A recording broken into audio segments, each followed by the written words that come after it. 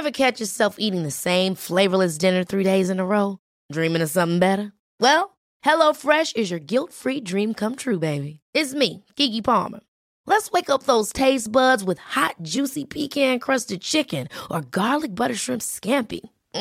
Hello Fresh. Stop dreaming of all the delicious possibilities and dig in at HelloFresh.com. Let's get this dinner party started. Hey there, it's Michelle Norris. I'm host of a podcast called Your Mama's Kitchen. When I travel, I'm usually looking for a way to find a taste of home when I'm not at home. And one of the things I love to do when I am at home is entertain. And Airbnb allows me to do that. When I was in California recently, I rented a house that had a great kitchen. And when we were sitting around the table, we were all thinking, we're in someone else's house. Someone could be in all of our homes as well. If you have a home, but you're not always at home, you have an Airbnb. Your home might be worth more than you think. Find out how much at airbnb.com/host. Hiring for your small business? If you're not looking for professionals on LinkedIn, you're looking in the wrong place. That's like looking for your car keys in a fish tank. LinkedIn helps you hire professionals you can't find anywhere else, even those who aren't actively searching for a new job but might be open to the perfect role. In a given month, over 70% of LinkedIn users don't even visit other leading job sites. So start looking in the right place. With LinkedIn, you can hire professionals like a professional. Post your free job on linkedin.com/achieve today.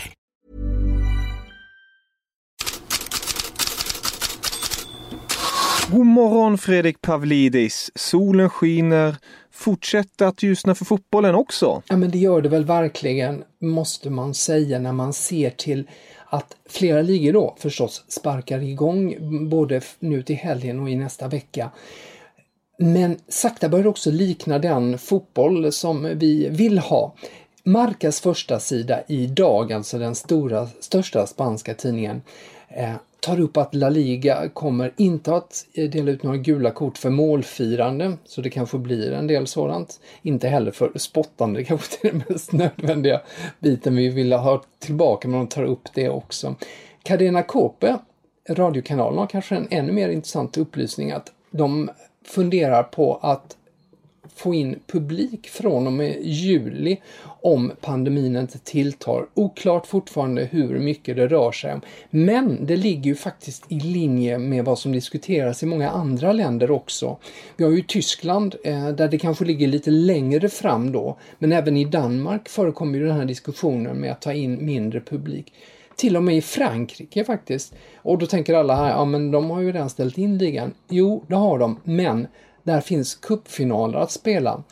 RMC Sport, radiokanalen, tar upp att både ligacupfinalen och den vanliga franska cupfinalen då, som ligger kring månadsskiftet i juli-augusti, kan ha viss publik. Och franska fotbollsförbundet säger att de vill ha ända upp till 20 000 på PSG Saint-Étienne den 8 augusti. Det finns ju annars då förbud på samlingar på över 5 000. Det är ett förbud som ju gäller fram till och med september där. Pratar man publik i England också? Inte lika mycket. Inte i alla fall vad som syns i rubrikerna idag.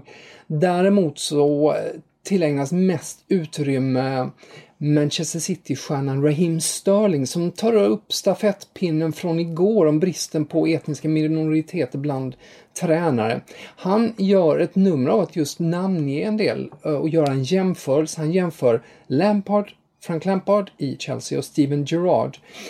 Båda toppspelare och tränarutbildade som har fått toppjobb. Men Sol Campbell, Ashley Cole, liknande spelare och tränarutbildningsbakgrund, men de har svårt att få jobb.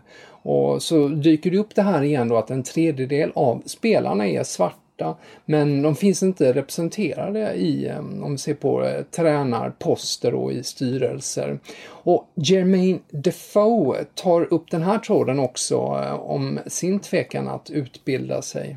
It's worth me doing my coaching badges because I don't want to waste my time, because everyone knows about I love football, and all the years I've been playing, I would love to actually give something back, and I'd want the opportunity to give something back.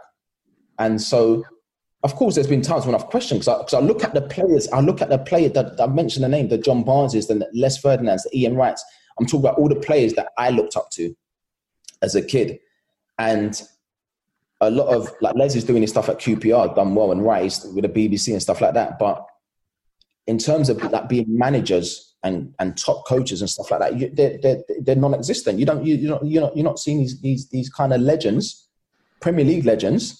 In the game, and it has made me question that, but obviously, of course, I'm starting my coaching badges, and I'd like to think at some point I'll get an opportunity. Sol Campbell, I've spoken to Sol deeply on stuff and getting opportunities and that, and it's nice to see that Sol's got an opportunity, and hopefully he will kick on and become a top manager. Ja, Defoe nämner ju på slutet Sol Campbell som någon som har fått chansen, men då kan vi ju jämföra då med Gerrard som gick till Rangers och Lampard till Chelsea. Sol Campbell har fått chansen i Macclesfield och Southend, väldigt små klubbar. Andra saker du har fastnat för idag? Spanska tidningen Ideal har pratat med Jesus Olmo, och vem är det? Jo, det är Real Madrids läkare mellan 2013 och 2017. Han jobbar ju fortfarande inom idrotten. Till att börja med, han är måttligt imponerad av den allmänna standarden på fotbollsspelare och säger att alla är tekniskt begåvade och imponerar på det planet, men den fysiska prestationsnivån hos fotbollsspelare är överlag mycket långt från idrottare inom andra olympiska grenar. Det är en sak han säger. Han tar upp undantag där, till exempel då just från sin tid i Real Madrid, Sergio Ramos, Lucas Vázquez, Cristiano Ronaldo förstås. Men Cristiano Ronaldo är inte den han tar fram som bästa exempel. Utan han säger, den troligen bästa idrottaren jag haft är Gareth Bale. Han är en naturlig atlet som skulle glänsa i nästan vilken sport som helst. Och menar att han då har ovanlig genetik och fysisk kapacitet. Och sen så förstås den tekniska kapaciteten. Det har begränsats av skador då förstås. Det tar han ju upp också. Men ganska intressant att han nämner Bale före Cristiano Ronaldo i det avseendet ändå. L'Équipe i Frankrike är en av flera tidningar som uppmärksammat fotbollsinstitutet CIES, som använder en algoritm för att uppskatta värdet på fotbollsspelare. De har då gjort en ny listning nu, och trots covid-krisen då, som ju påverkar klubbarna och deras ekonomi, så har de då i topp, inte så underligt kanske, Kylian Mbappé, men har lagt dem då på hela 259,2 miljoner euro, att det skulle vara värdet. Oavsett hur vi ska se på de här prisnivåerna är det noterbart att de 4 efterföljande spelarna som de räknar som mest värda är engelsmän faktiskt. Raheem Sterling, Jadon Sancho, Trent Alexander-Arnold och Marcus Rashford. Den högst värderade svensken är för övrigt Dejan Kulusevski då. Han värderas till 34,2 miljoner euro. Och om ni vill läsa om det här och mycket mer går ni självklart in på Fotbollskanalen och in i Headlines-bloggen. Fredrik, dagens transfers. Har ett par stycken i alla fall. Daily Mail säger att Chelsea inte är färdiga i Tyskland efter den här Timo Werner-övergången som väntas bli klar, kanske till och med i veckan här. Så sägs Chelsea även vara beredd att slänga upp 75 miljoner pund för landslagspolaren Kai Havertz. Men det är många klubbar då som är intresserade av Bayer Leverkusen-stjärnan. Fox Sport i Brasilien skriver att både Dortmund, Arsenal och Tottenham är ute efter Gerson, Flamengos mittfältare, och förstås Chelsea. Vad vill du avsluta med, Fredrik? Extrabladet i Danmark har hela sin första sida tillägnad åt en svensk, Simon Hedlund. Rubriken är "Var är klubbannan Hedlund?" Och det är fotbollsexperten och tidigare råskinnet Stig Töfting som kritiserar Hedlund. Anledningen är att han stod över matchen mot Horsens i helgen. Hedlund spelar ju för Brøndby, och han gjorde det på grund av sitt eget bröllop. Och Töfting menar då så här: när coronan stängde Superligan i mars hade Hedlund möjlighet att flytta sitt bröllop. Det signalerar inte klubbanda att prioritera sitt eget bröllop framför arbetsgivarnas uppgifter. säger Töfting och beskriver det som oprofessionellt. Tack så jättemycket för idag, Fredrik. Vi hörs imorgon.